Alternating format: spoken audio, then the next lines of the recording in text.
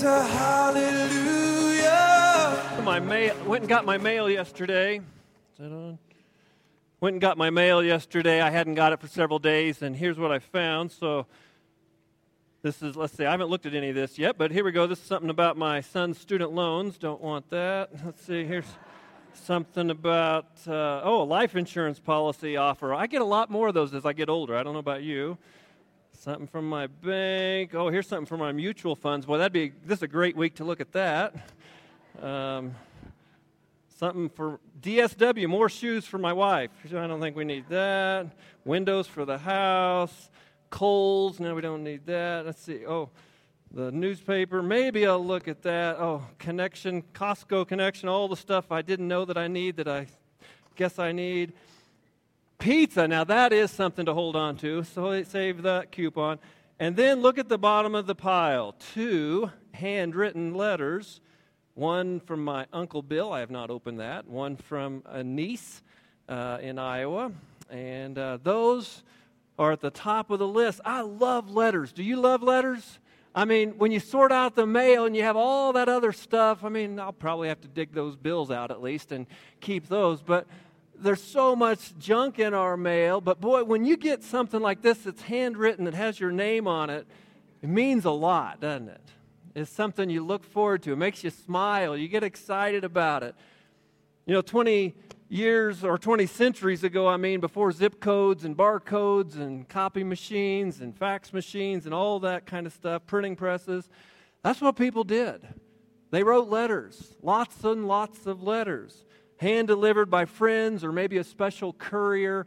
Letters would show up, and when the rare thing happened that you got a letter, it was a monumental and special thing. And well, as the Apostle Paul traveled through the Roman Empire about 2,000 years ago, preaching the gospel and teaching new converts and establishing churches, he developed some really close friendships with a lot of different people in different places that he traveled to. And to keep in touch with them, and to instruct them to further understand the biblical teaching and doctrines and theology about Christian living, he would write letters. Now, I doubt it came quite looking like this, but he would write letters to these people. We call them epistles in many cases. Actually, now we refer to them as some of the books of the Bible in the New Testament. The epistles, or the letters that Paul primarily was the one who wrote.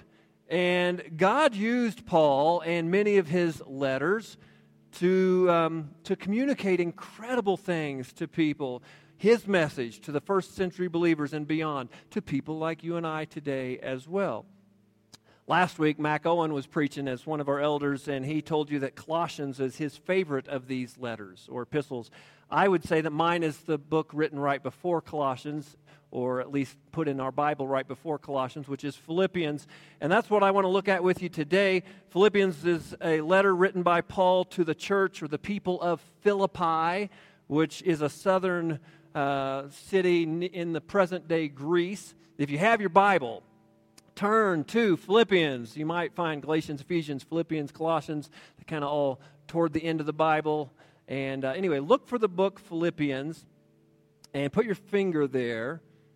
As you think about this letter that we're going to look at called Philippians, it reminds me of this kind of letter. The kind of thing that when it shows up, just brings a smile and an approach to life that you did not have that is so special. And that's what I want you to understand about this letter that we're going to look at. It is an incredible thing that God would use Paul to write that to those people and then allow us to benefit from it as well today. In an incredible way, these words in this letter were personal to the people in Philippi from their beloved teacher, their mentor, their friend. And the book of Philippians has 4 chapters, which is it's all incredible. It's short, but it's all incredible. But we can't look at all of that today. We can barely even look at part of chapter 4. And as we've been going through this series where we're looking at Bible favorites, what I'm trying to do is pick various chapters in God's Word that really stand out as a favorite for me, hopefully for you as well, and then give you some applicable pieces to it that you can take home and chew on and think about, meditate on, whatever, dwell on, and then hopefully be inspired to go, you know what? That's really cool. I need to dig into that and read some more of that. And I hope you'll do that with the book of Philippians, in particular chapter 4 today. It's an incredible book, an incredible chapter. Interestingly, Paul seems to have written this book mostly to encourage his friends, even though he ironically was in prison. Think about that. I mean, most people, when they get down, which we would think being in prison would lead you to feel a little bit down, you're incarcerated behind bars, and yet Paul, rather than feel sorry for himself while he was behind bars, writes a letter to friends of his, and get this, it's a letter primarily about encouragement, about lifting other people's spirits, about helping them find joy and excitement, that kind of thing. And speaking of joy, how about this? Picture a baby in its mother's arms. Okay, so she's holding this little baby. The baby's rested and well-fed, lying there looking up at mommy. Mom's looking down with unspeakable love at those precious eyes, and as she's holding her son or daughter, looking at that baby, maybe touching the cheeks or the head of that precious baby, all of a sudden, big old smile comes out on that baby's face that just melts your heart. You ever been there? I would guess a lot of you parents have been there, and you know what that's like. Or how about this? Imagine a father with his son. Maybe he's 3 years old or so, and they're wrestling, playing around on the carpet on the floor, having fun together. And as the wrestling moves by dad turn into just tickles, and everybody starts dying laughing. They're having so much fun. I've been there, done that a lot with my boys when they were little. Now they can all out-wrestle me, so I don't do that anymore. But these are pictures of joy to some degree. Contentment, security, a sense of peace. Sometimes they involve laughter, but joy can also be discovered in pain, in struggles in life, because joy is deeper than just happiness. Joy can even be found at a funeral, knowing through tears that your loved one is now in the presence of Jesus. There are no better arms to be in than in the arms of Jesus.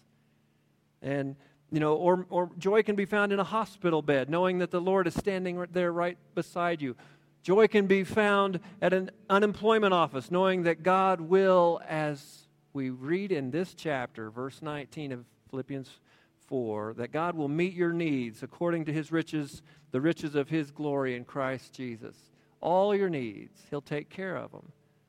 See, true joy runs deep and strong, flowing from a confident assurance in God's loving control. Regardless of life's situations, you can find joy and peace in Christ that goes beyond, way beyond anything this world can even begin to wrap its mind around, let alone try to offer you.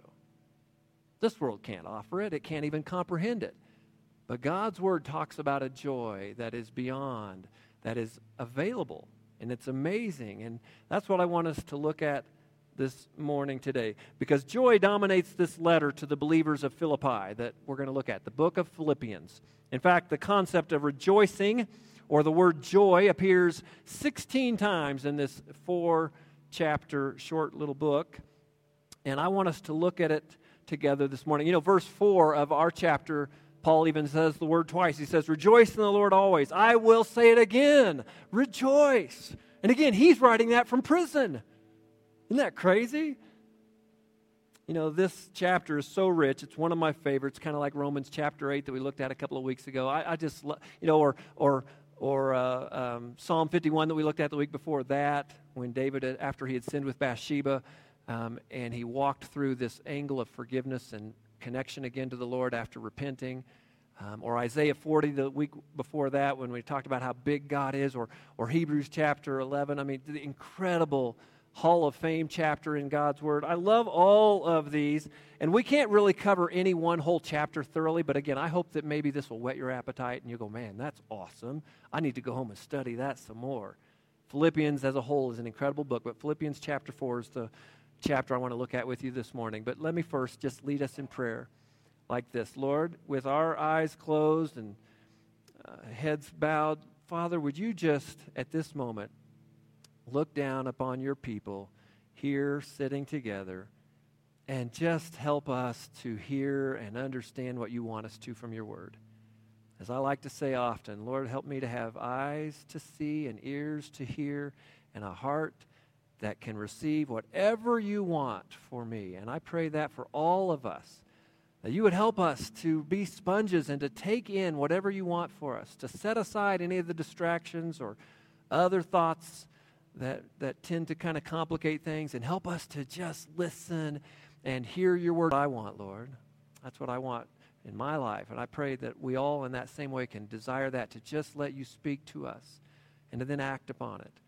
So, Lord, speak to us. We're listening. Help us to be good listeners and good at putting into motion these things. And we pray in the name of Jesus, your Son and our Savior. And we all together said, amen. All right, here it is. Philippians chapter 4 begins like this, verse 1. Therefore, as we talked about a couple of weeks ago, whenever you start something with the word therefore, it's referring to something already talked about, which Paul is referencing what he just talked about in Philippians 3. But anyway, he says to begin this chapter, therefore, my brothers, you whom I love and long for, my joy and crown, that is how you should stand firm in the Lord, dear friends. Stand firm in the Lord, he says. You see, because of an amazing and a variety of certain promises that he has just talked about in chapter 3 and before that, he begins here with that word, therefore, connecting the dots and telling them that because of all of that he just talked about, they need to therefore stand firm in the Lord. Stand firm against whatever might come their way, which would include divisiveness or persecution and things like that. And in verse 2, he starts to talk about where he's going with that, about a controversy, about division. Look at verse 2. He says, I plead with Euodia, I got to say that right, Euodia, and I plead with Syntyche. How about that? If you have anybody in here getting ready to have children, those are two names you might want to think about. There you go, Euodia and Syntyche, to agree with one another in the Lord. I plead with them. Yes, I ask you, loyal yokefellow, help these women who have contended at my side in the cause of the gospel, along with Clement in the book of life, whose names are in the book of life. That's a super powerful, super important phrase we'll come back to as we close after a while. But first, I want you to understand this. God is wanting to say through Paul here some important stuff that we all need to understand. We need to really think about. First, just like Euodia and Syntyche, there are lots of Christians who disagree with one another. Have you ever had a disagreement with somebody else? Another godly person? I'm not talking about somebody that you think of as a pagan, but a brother or sister, somebody you love, but you've still had a pretty sharp disagreement. Yeah, that's what's going on here. There are all sorts of things that actually it's okay to disagree about. It's not wrong to disagree with somebody. In fact, this is somewhat similar to when Paul, who again is writing this, disagreed so sharply with Barnabas, a brother of his, that they parted ways. They disagreed about whether or not to take a young man named John Mark, who had in his youth abandoned them on one missionary journey, and so they contemplated taking him again. Barnabas said, yes, he's grown, he's matured, he's ready to go. And Paul's like, not trying to be rude, but I don't trust him anymore. I don't want him to come with me. That's my paraphrase. And anyway, and they disagreed about it. It's all in Acts chapter 15 if you want to read that.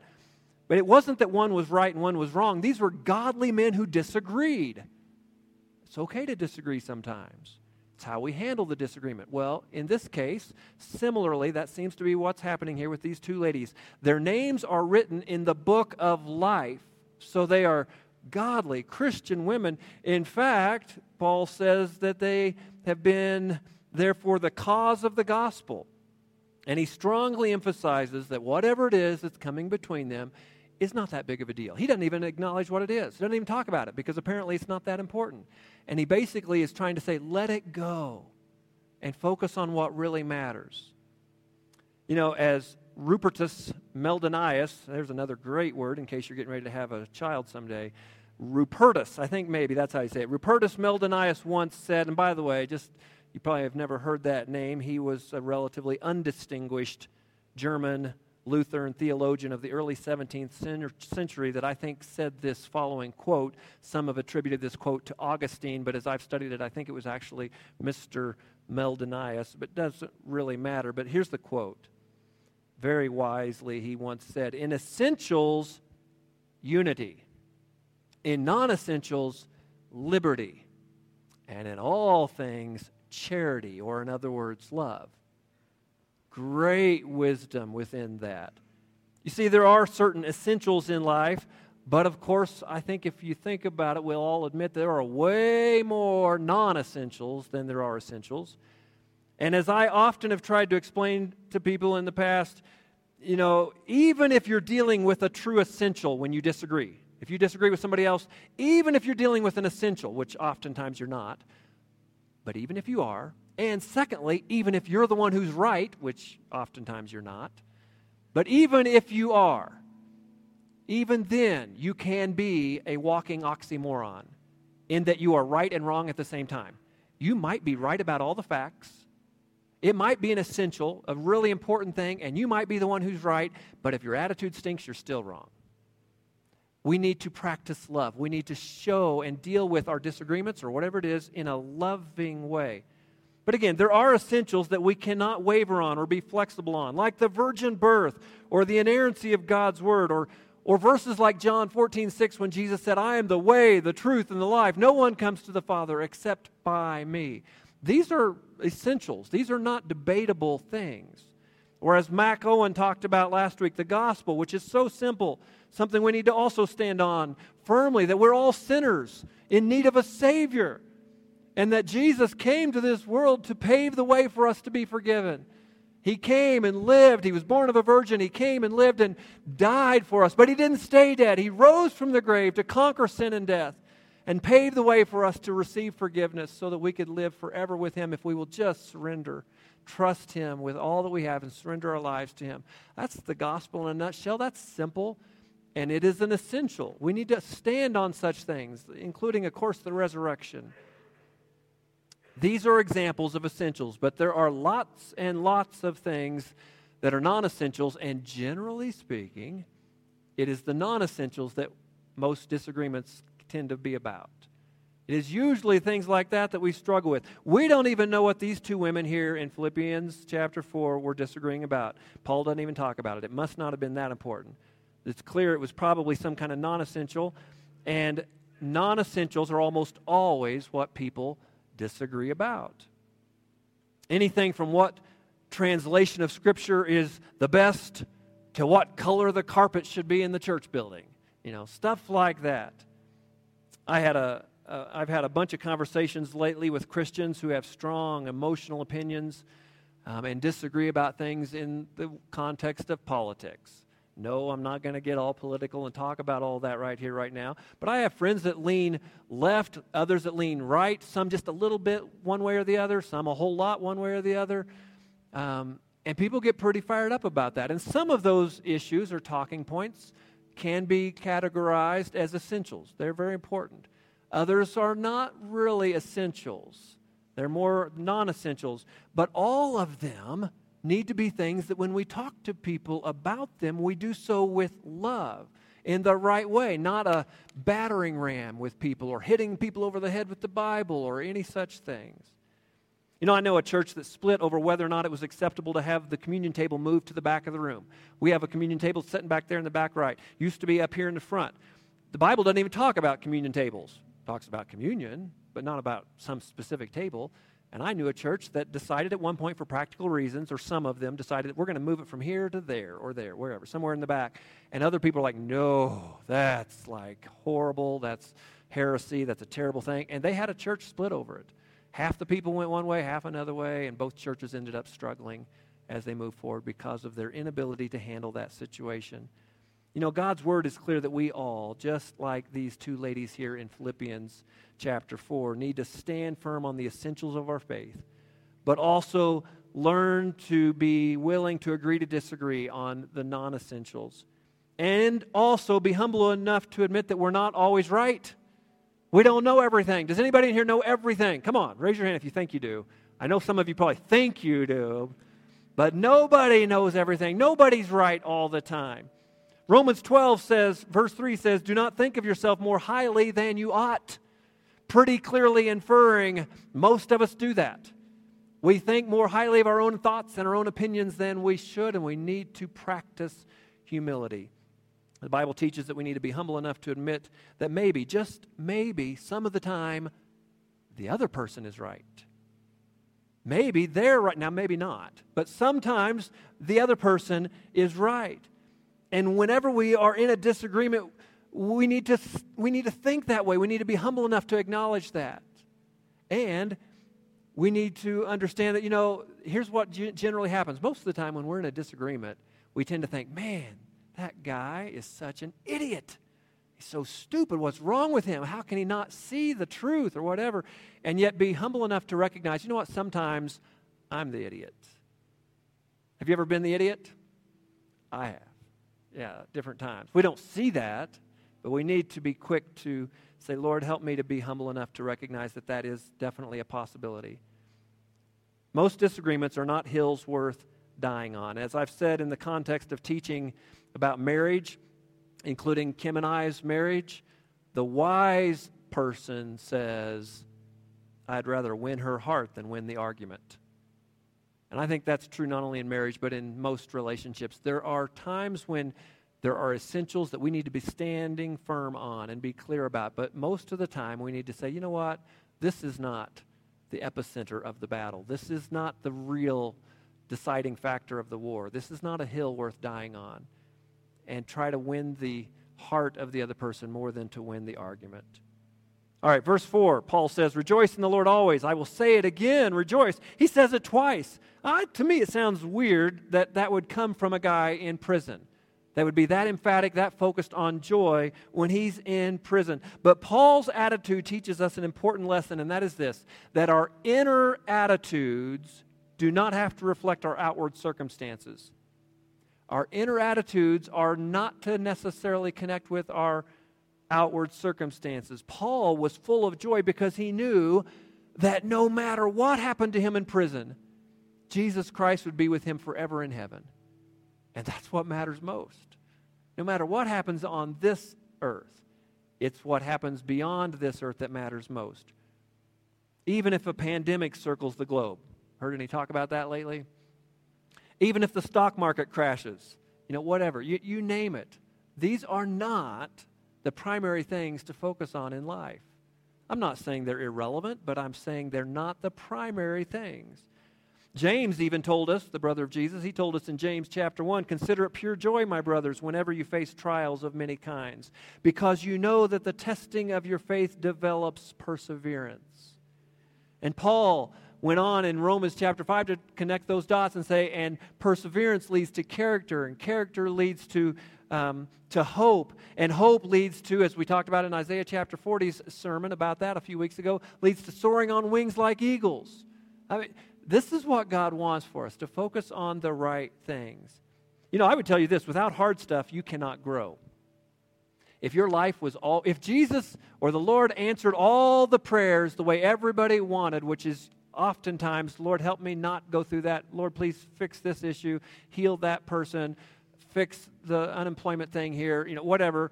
If God answered all those prayer requests and we never went through anything hard, we would all be weaker than weak. I mean, it is through the hard stuff that we grow.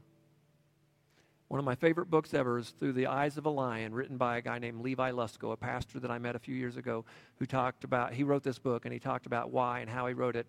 And it was all about how he dealt with the loss of his 5-year-old daughter who died of an asthma attack a couple of days before Christmas in his arms, as he watched his little baby girl die in his arms. And he wrote that book and had all kinds of great things to say, but at one point, one of his quotes that really stood out to me was he said, smooth seas never made a great sailor. You don't learn how to be a great sailor by sailing on glassy water. It's through the storms in life that you grow. All right, well, verse 5 of Philippians 4 continues. God says, let your gentleness be evident to all. The Lord is near. Paul encouraged the Philippians to be joyful over and over, 16 times in 4 chapters. But joy is not always visible to other people. I mean, it's great, but it's not always visible. Whereas gentleness is a tangible for the most part. It's a visible thing. So Paul encouraged the Philippians to let their gentleness be seen by everyone, especially those outside the church. You know, the Greek word for gentleness is epiakes. I think we can put it on the screen there. It is epiakes. It's also translated moderation, and it's a difficult word to translate in order to capture the full meaning. Words in our language like forbearance or leniency or compassion, these are words that come close, but they still don't quite nail it down. Epiakes describes someone willing to yield his or her own rights to show consideration or gentleness to others. You know, most of us tend to find it easier to be gentle with some people than others, but Paul commanded gentleness toward everyone. You see that? Everyone. Not just those that it's easy with, or those that you already like, or those that are going to scratch your back later, with everyone. In fact, Paul uses the same word in 2 Corinthians chapter 10, verse 1, when he speaks of the gentleness of Christ. That Jesus was gentle. He was Almighty God, and yet he was gentle. Now, Jesus never sacrificed truth in order to be gentle, but he did have a humble spirit that often even disarmed those that were set out to be against him. That's why we read in 1 Peter 3, but in your hearts set apart Christ as Lord. Set apart Christ as Lord. He is who you focus on. Be like Jesus, is what Peter is saying. And then he goes on to say, always be prepared to give an answer to everyone who asks you to give the reason for the hope that you have. But do this with epiakes, gentleness and respect. Paul also talked about it in Ephesians 4 about how we need to speak the truth, but do so in love. I'm not talking about watering anything down. Speak the truth, but do so in love, as Jesus did. And then we come to probably my favorite part of the chapter, verses 6, 7, and 8. When you go through hard stuff, these verses are often quoted, and maybe just right off the bat they're helpful for you. But for me, when my mother passed away when I was a young guy, this did not resonate initially. I struggled with this because I failed to understand certain elements about it that I want to explain. The verse simply goes like this: do not be anxious about anything, but with everything, with prayer and petition, with thanksgiving, present your request to God. And the peace of God, which transcends all understanding, will guard your hearts, your minds in Christ Jesus. You know, in other words, God is saying here through Paul, when he says do not be anxious, he's saying do not worry. It's the same thing. Do not worry. And notice this is not a suggestion. This is a firm command. You see, worry, this surprises a lot of people, but worry can actually be a sin. Worry is not something that is, well, you know, probably you shouldn't. It's better if you don't, but I understand if you do. No, God says do not worry. A main reason that worry is bad is because it is a subtle form of distrusting God.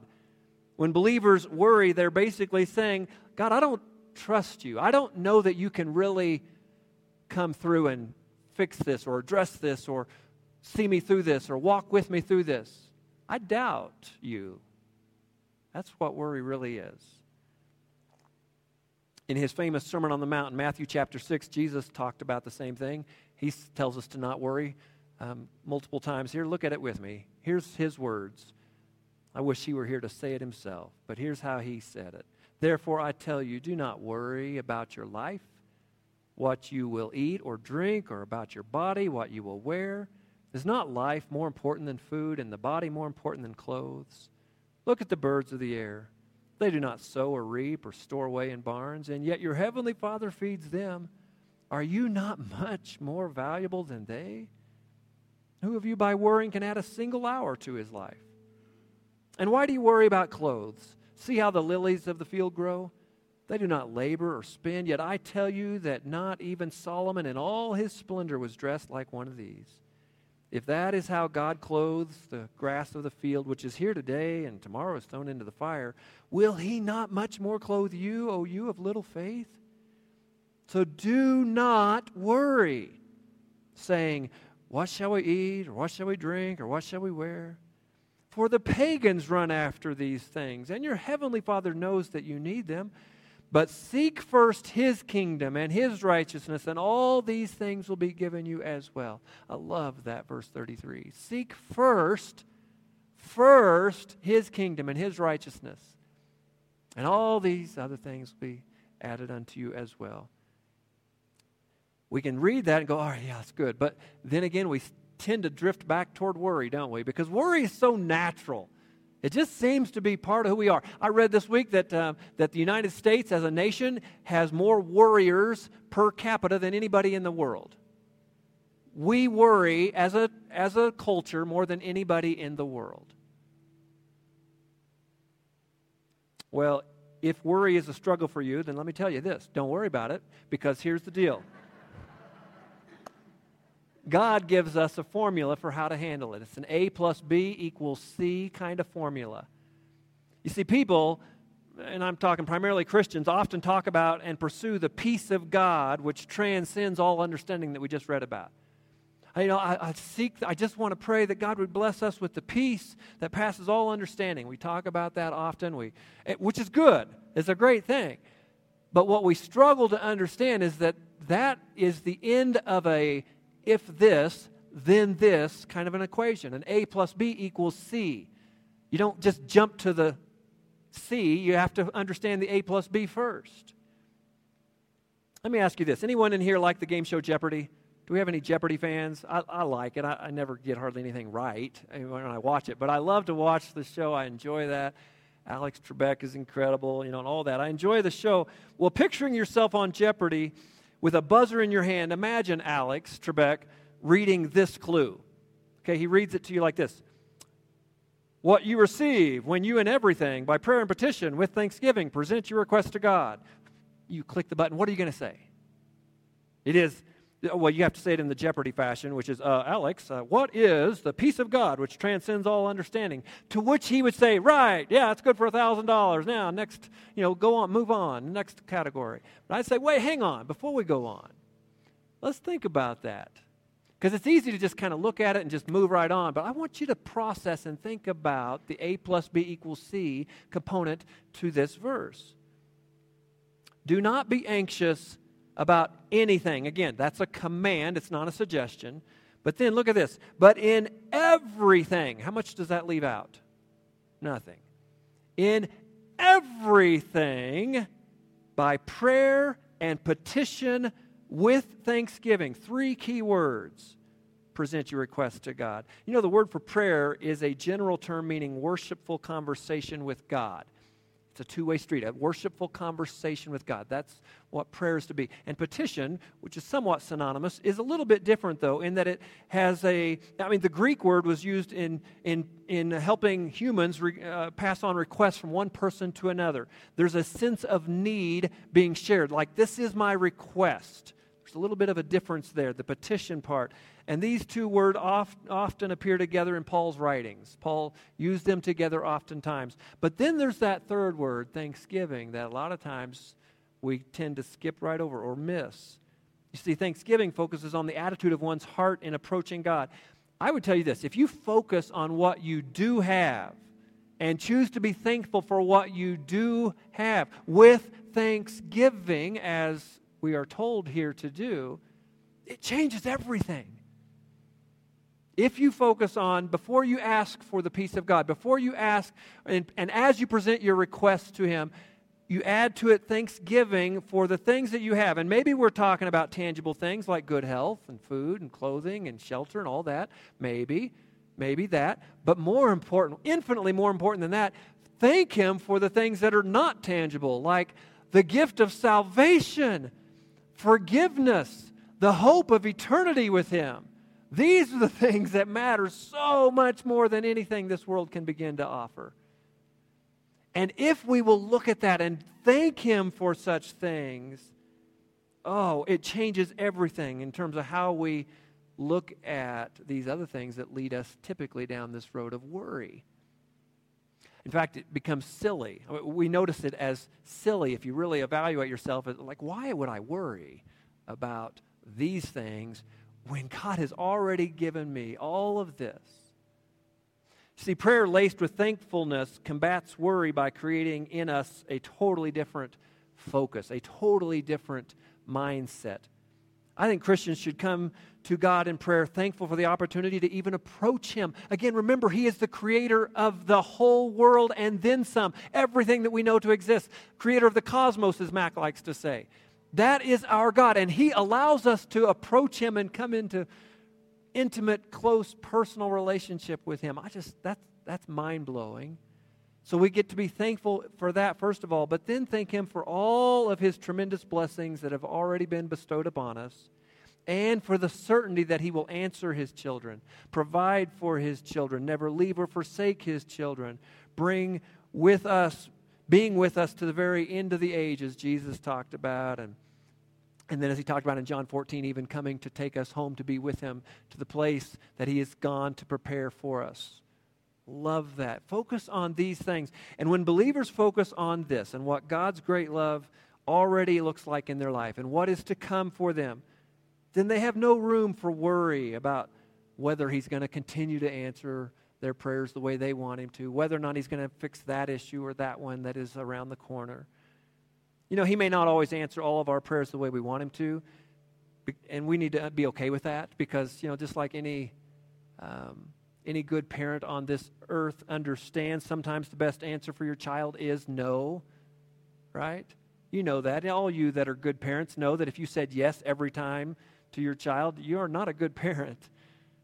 Good parenting is often to say no because you know what is best.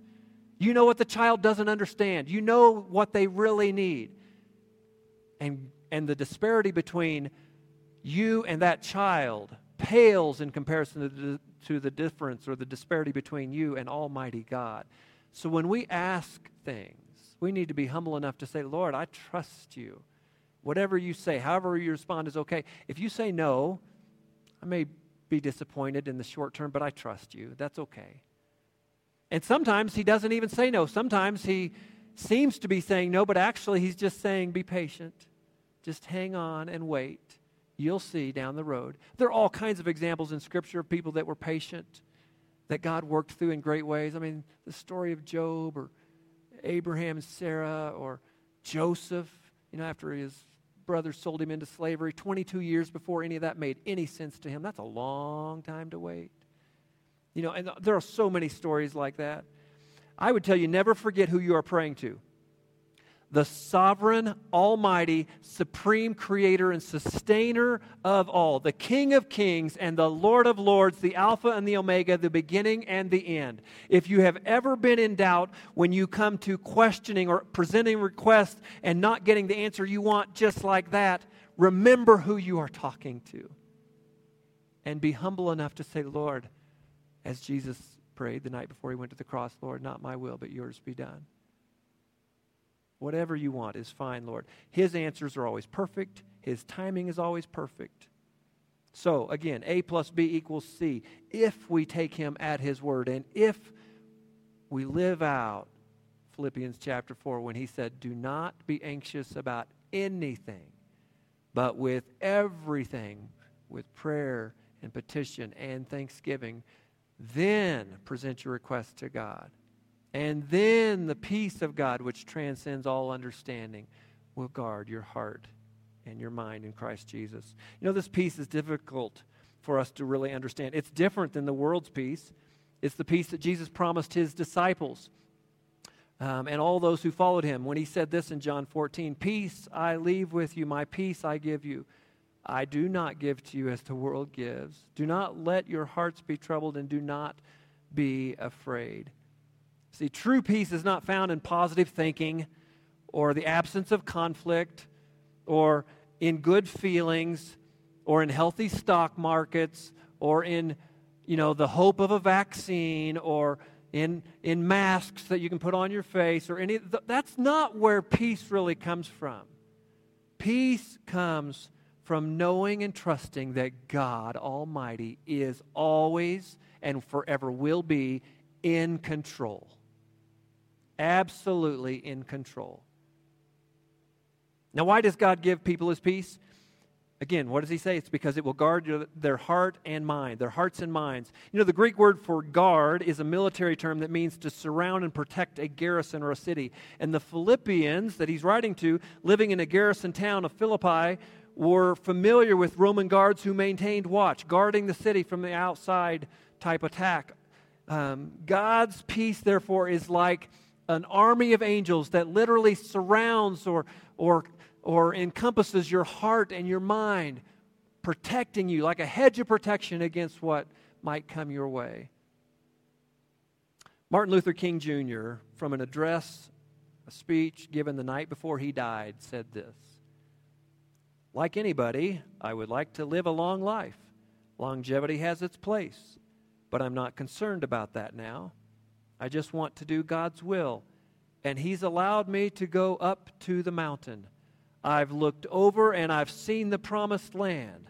I may not get there with you, but I'm happy tonight. I'm not worried about anything." He didn't know that he was going to die the next day, but my guess is that even if he had known the future, it would not have changed his present. It's my guess. Because he understood, as we need to as well, what it means to not be anxious about anything, but in everything, by prayer and petition, with thanksgiving, to present our requests to God. And then the peace of God, which transcends all understanding, can guard our hearts and minds in Christ Jesus. Tell you what, that's a couple of verses you need to memorize. You need to put to memory. You know, we're running out of time, but the Apostle Paul finishes the chapter with some other wonderful thoughts. He, from there, goes into verse 8. As the band comes up in just a minute, we're going to sing, but he goes into verse 8 where he gives us a list of 8 things to focus our minds on. Rather than all the difficulties or frustrations or worrisome type things in our world, he says, no, focus on these things. He gives us 8. Whatever's true, whatever's noble, whatever's right, whatever's pure, whatever's lovely, whatever's admirable, if anything is excellent or praiseworthy, think about such things. What a great list. If you want to know, should I dwell on and focus on that? Let's see. Is it noble, pure, lovely, admirable, right, excellent? Okay, no. It's none of that. All right, never mind. Let it go. Focus on the right things. From there, the Apostle Paul goes on to rejoice. He talks about rejoicing greatly in the Lord. And then he talks about the secret of being content. I wish we had time to talk about that. We don't, but the secret of being content. He knows what it's like to be on both sides of the equation. He talks about that. And then he says in that famous verse, verse 13, I can do all things through him who gives me strength. In other words, endure all things or walk through all things, not because I've got it all together, not because I am wealthy. He had been at one point. He was not as he was writing this. He said, but it's through Christ who gives me strength. Before we close, my wife got home last night. Is your microphone on? Yeah. She got home last night at about 11 or 11:30 from being in Iowa to go visit her dad for 2.5 days or so, because we found out last week, it all happened real quick, that he needs bypass surgery very soon. They're trying to get it scheduled. They can't do it right away because it's going to take a complicated team of people, because not only does he need bypass surgery, but he has 17 or maybe more aneurysms in and around this area as well, that any of which could burst at any moment. He would bleed out and be gone. And so they need a team where they can go in and do all that at the same time, and that's not common. That's pretty much not ever done. But they're going to do it all together at one time. And so Kim went out to spend time with him, and as I was putting together this sermon and thinking about it, I talked with her briefly before she got on the plane, and then did not at all until this morning as we were praying and getting ready to come out here for this service. And I go, can I ask you one question at the end of the sermon as we lead into this awesome worship song about, let's see, what's it called? Worthy, about how God is worthy and how we want to worship him. My question is this, and she's like, wow, you owe me. You're putting me on the spot without giving me any time to think about it. I said, that's because I know who you are, and I know how you look at this. But Kim, here's the question for you. How can you sing this song about God being worthy and worship him and love him and surrender to him and trust him when you know that yesterday might have been the last time you'll ever see your dad until you get to heaven? It's possible. He's been told he has no guarantee that he'll wake up from that surgery when it happens a week or so, 2 weeks from now. How do you sing this song and lead us in this worship song knowing that he might not that God may take him home. How do you reconcile that in your thoughts? I was doing really good till you said that. Sorry. I think it's one word, and that word is hope. And it's not the hope like cross my fingers and wait anxiously that things will turn out the way we want them to turn out. And it's not hope like, well, I hope that the doctors are good and they know what they're doing, or that he'll make it through the surgery, or that he'll even live long enough to have the surgery. But it's hope in Jesus, that we believe in Jesus and we follow Jesus. It's the confident assurance that Jesus loves us and that he is working all things together for our good, and that he knows. And as my dad said, no matter what the outcome is, it's a win-win. If I die on the table, I'm in heaven with God. And if I make it through the surgery, then I'm here a little bit longer with all of you. But either way, we have hope in Christ Jesus. And so we're doing just what Philippians 4:6 says. We're praying, we're petitioning, we're thankful for the years that we've had, for the relationships that we've had. But we also have that peace overcoming us, that God is in control. And because of him, because we follow the Lord, we have that hope that this life is not all there is. Will you stand with us? We're going to sing this song. As we do, let me tell you this. Let me remind you of verse 3 that we read briefly and moved beyond, when Paul talked about the two women who were disagreeing, talked about Clement and another, all working together, and he said, whose names are in the book of life.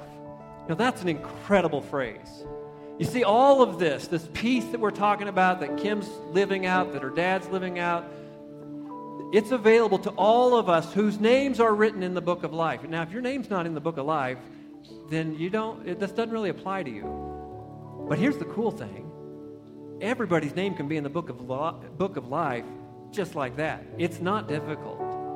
It doesn't cost anything. It did for Jesus, but it doesn't cost you anything.